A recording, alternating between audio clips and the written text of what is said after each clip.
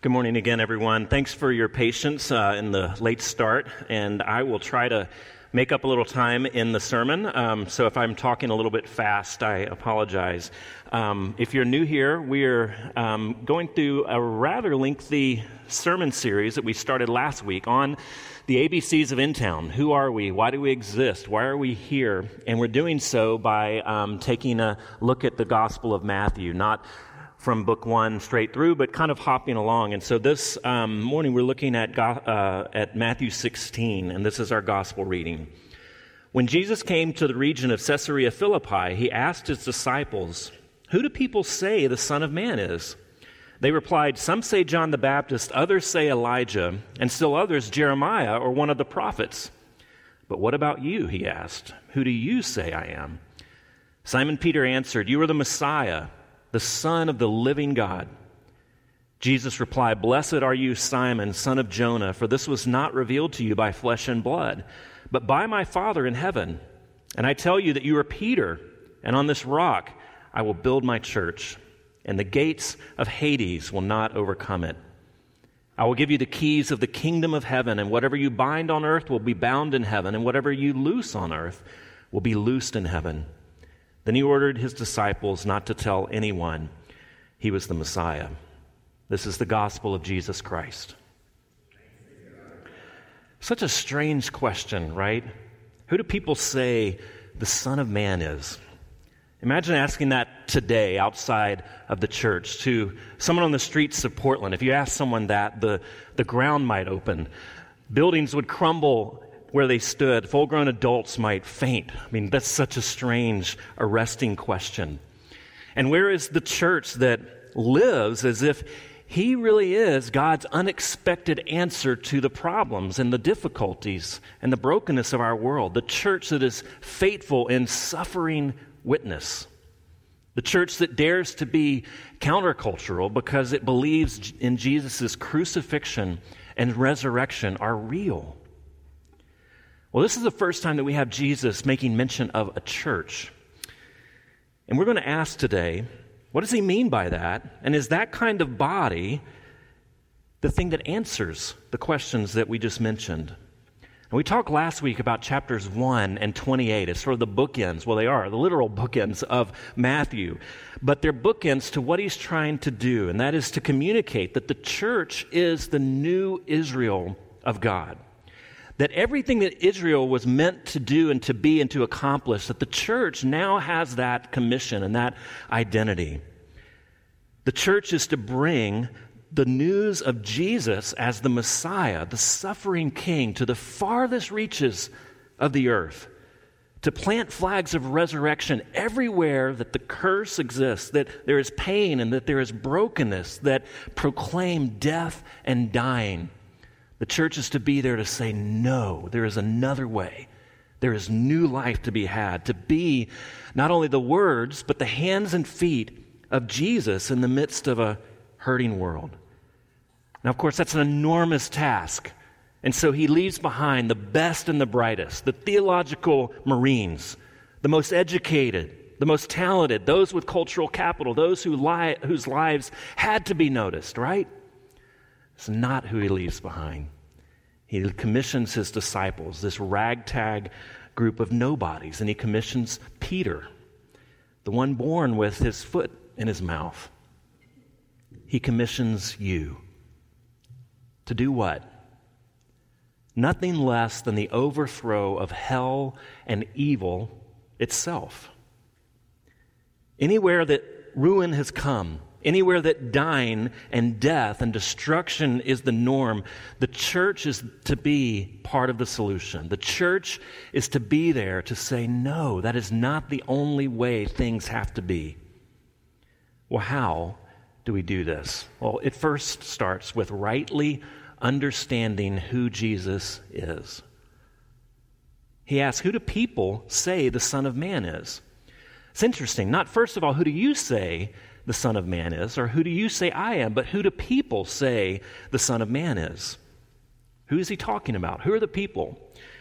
Well, Matthew tells us that Jesus has come to the region of Caesarea Philippi, and it's one of those things like the genealogies we looked at last week that you just kind of skip over. It's a geographical side note.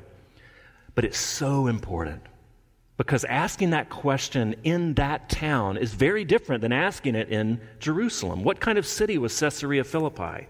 Well, around 20 BC, Caesar had given the town and its surrounding area to King Herod, and Herod had built up the city, including a temple of white marble to honor and worship Caesar.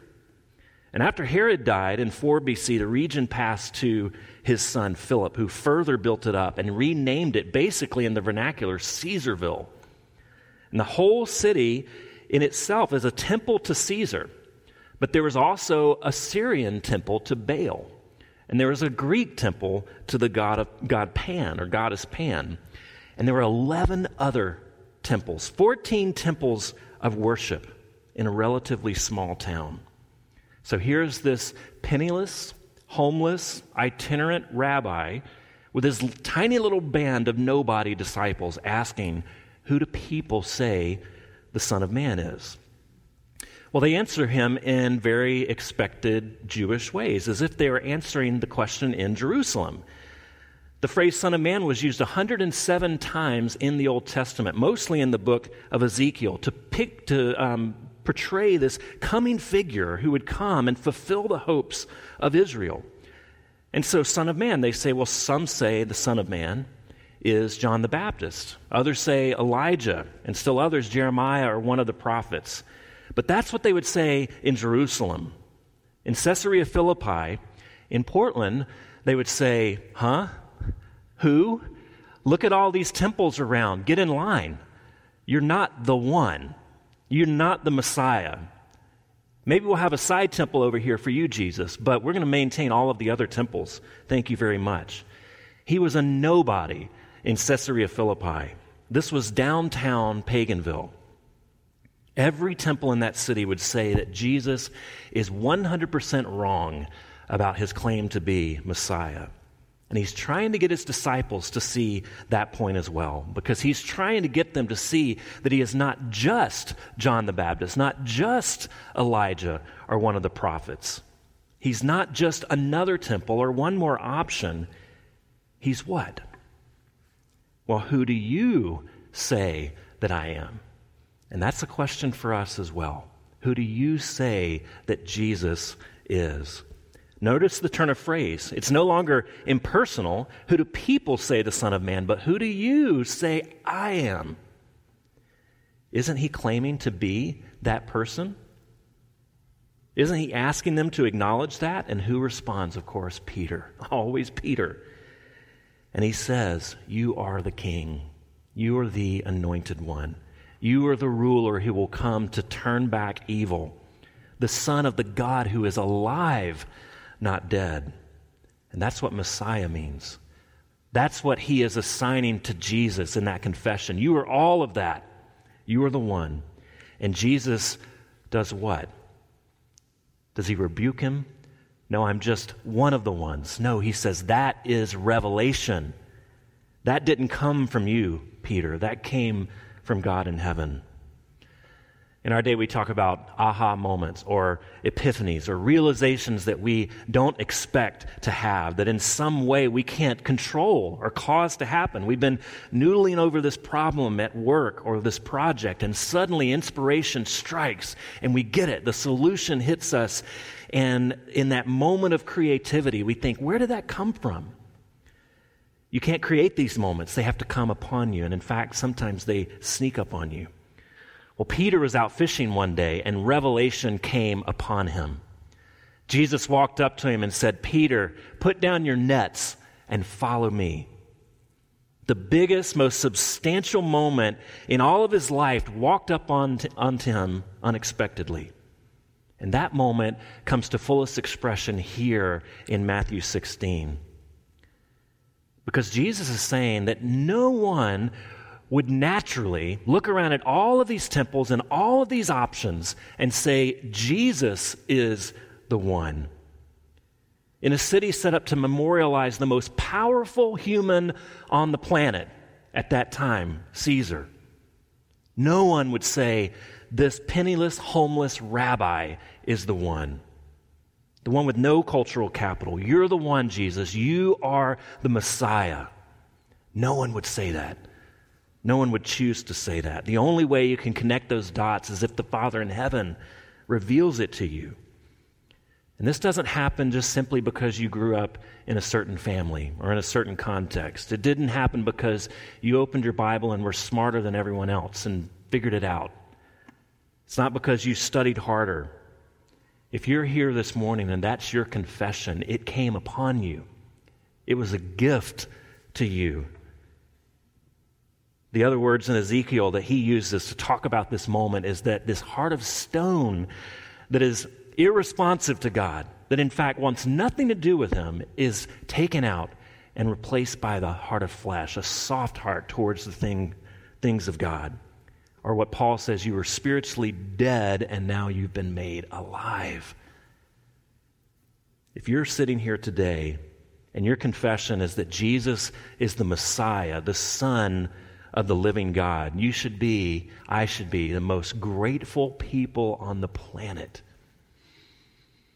Despite whatever is going on in your life, whatever difficulties and trials that you're facing or that we as a church might be facing, the truth of how things are and how things will be has been revealed to you. Be grateful. Be thankful. Take a few moments each day this week to reflect upon that, asking God that despite your circumstances, that you would have a heart of softness, that you would be grateful, that you would recognize the fact that He has gifted you the most amazing gift that anyone could have, His own Son. And maybe if you've never wanted it before, you've never thought it might be true before, but now you're wondering, you're questioning, open yourself up to Him. Ask Him to reveal Himself to you as who He is. While we believe that it is God who initiates, God who draws, no one who has ever asked has ever been turned down. So ask. Ask that confession would be made real to you. So first of all, in order to be the church that Jesus wants us to be, we have to understand who Jesus is. And the church is only as healthy and as vibrant and as strong and as dangerous to hell as they believe who Jesus is, that He is the Messiah, that He is the Son of the living God. And the church is sick and anemic and dying to the extent that Peter's confession isn't decisively held and believed. So what does this church look like? What kind of community does Jesus leave us to be? Well, it's first of all made up of individuals whose lives are decisively founded and constructed upon this confession. Notice this. This is incredible. Peter says who Jesus really is, and Jesus looks at him and says, Peter, you have said something about me. Now let me tell you who you are. The confession that he makes changes his identity so much that Jesus changes his name and says, now you are Peter. It's such a foundational reversal in his life that he's a new person. And Jesus assigns him a new name. You've said something about me, Peter. Let me tell you now who you are. Because of this, you are the bedrock of my design, my redesign of all humanity. I'm going to build a people that will threaten hell on you. Let me tell you who you are now. The people of InTown. You are the people who have received God's favor, His welcome. His salvation has been revealed to you. His kingship has been asserted in your life. So let's be very practical.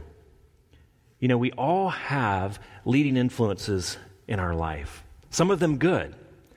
What our parents taught us, hard-fought wisdom earned through difficulties in life.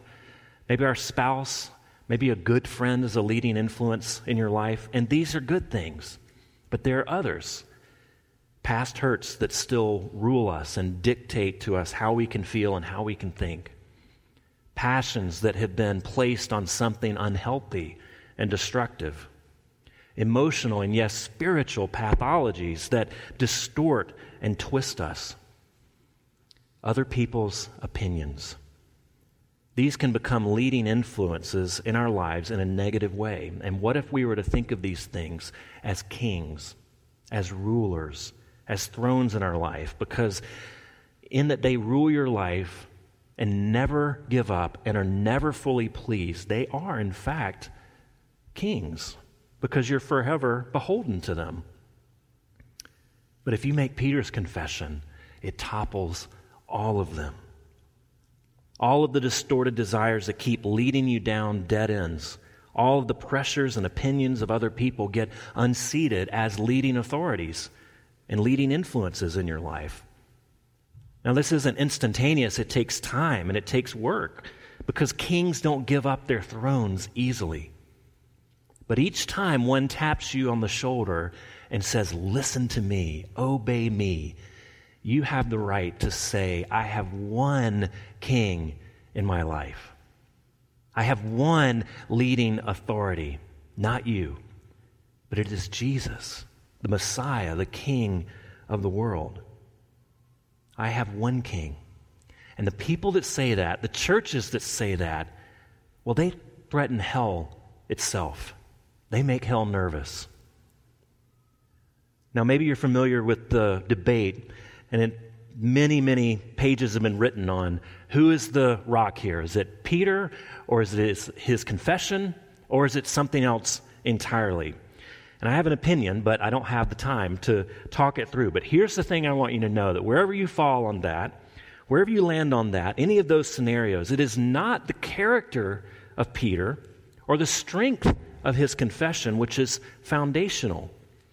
It says it is Jesus who builds his church. And therefore, people like Peter, imperfect, impulsive, divided people like you and people like me, we can be people upon which Jesus builds his church. Because the Bible makes it plain that Jesus ultimately is the one who is the rock. He is the chief cornerstone. And when we as a church confess, like Peter, that he is the rock, that he alone is king, hell gets nervous. On this rock I will build my church, and the gates of Hades will not prevail against it. This word Hades is a familiar Semitic term. It's an expression for the threshold of the realm of death. And friends, if we take this passage seriously, then we must conclude that the realm of death is seeking you this morning. That's rather morbid. But don't you see? In this passage, the gates of Hades, the realm of death, is the aggressor. It is seeking death in your life.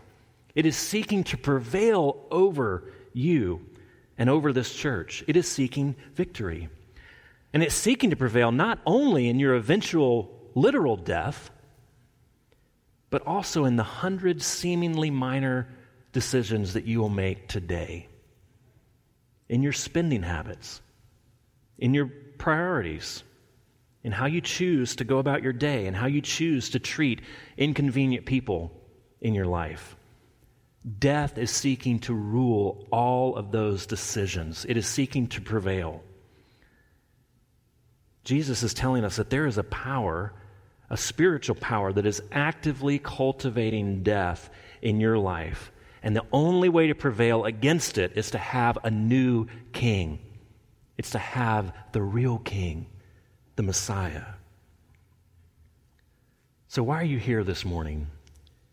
Maybe you're here because you're searching for answers. You're questioning spiritually, and you think maybe Jesus might be the one.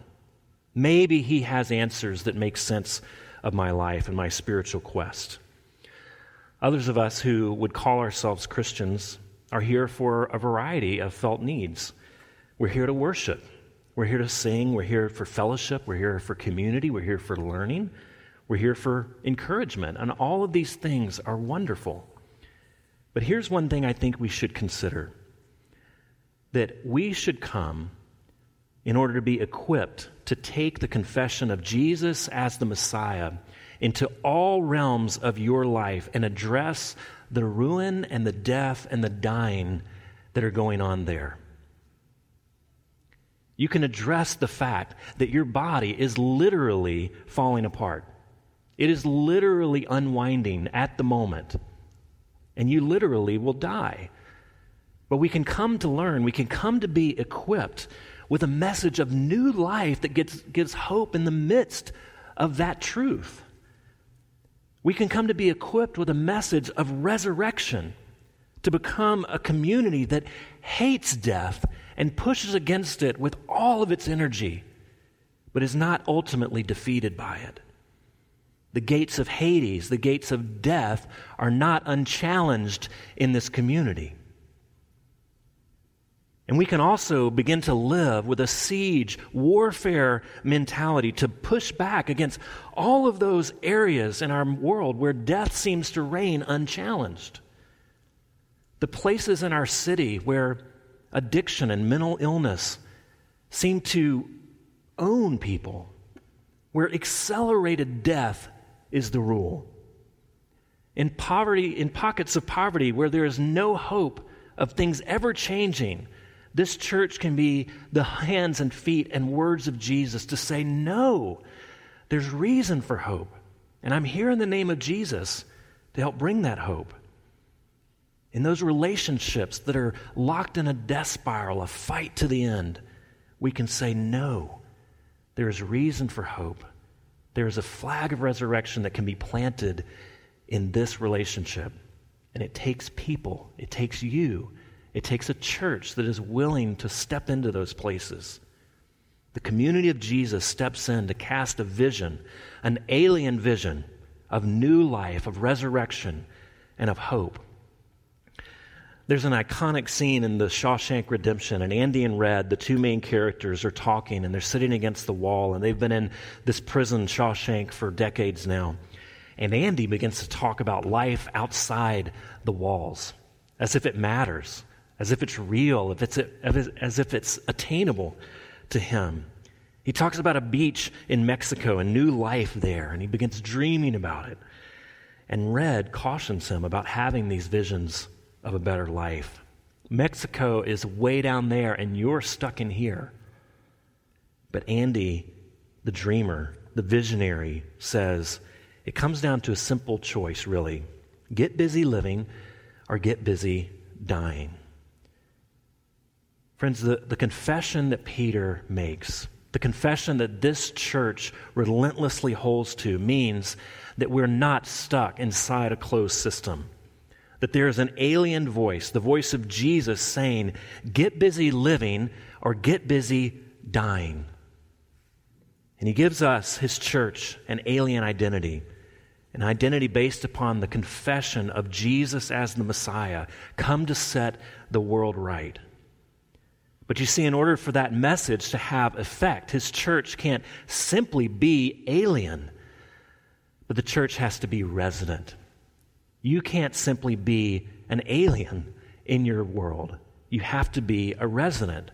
We have to be those that are willing to live in the world as it is, to inhabit, to incarnate the hope of Jesus in the midst of real relationships and real struggles and real problems, not to sort of just ride it out to the end, waiting for the end. But you're called, if this is your confession, Peter is commissioned ultimately to do what? It is to live out the resurrection in his life. And if you are making that confession that he does, if that's yours, then you're not simply waiting for the end. InTown is not simply waiting for the end, but you're called to live with hope and to cultivate life in your schools and in your neighborhoods and in your workplaces and in your playgrounds, in all of the places that you inhabit. You're to have this alien hope, but be resident aliens. And this was the situation that Israel found itself in the passage that we read earlier, Jeremiah 29. Settle down, build houses, marry and have children, pray for the prosperity of the city. You're going to be here a while. Dream of heaven. Dream of ultimate happiness. But try to bring pieces into your life now. That's what we pray in the Lord's Prayer each and every week, that God's will would be done on earth as it is in heaven. You see, finally, your hope is completely alien. It comes from somewhere else. It is revealed to you. It is given to you. Blessed are you, Simon Peter. Blessed are you, for this did not come from you, but from God himself, from a voice outside of the world as it is. But it's an alien voice articulated by residents, those who love their city and want to be a part of it and want to bring the hope of Jesus to inhabit their neighborhoods and care for their neighbors in intentional relationships with the people that live there. Let's pray. Dear Lord, I pray that you would make us people that would care deeply about the needs around us, and to realize, not with pride, but with great humility, that we inhabit a message, or a message inhabits us that can bring hope. Lord, I pray that we would extend that hope to others, that we would invite people into that hope, invite people into new life. Lord, I pray that we would do so even as broken people who need new life ourselves. And many of us are wrestling, struggling through deep problems and deep relational hurt, things that feel unresurrectable. Lord, I pray that you would step in and first initiate new life in us and here as a church so that we would be able to take that new life to others. We pray in Jesus' name. Amen.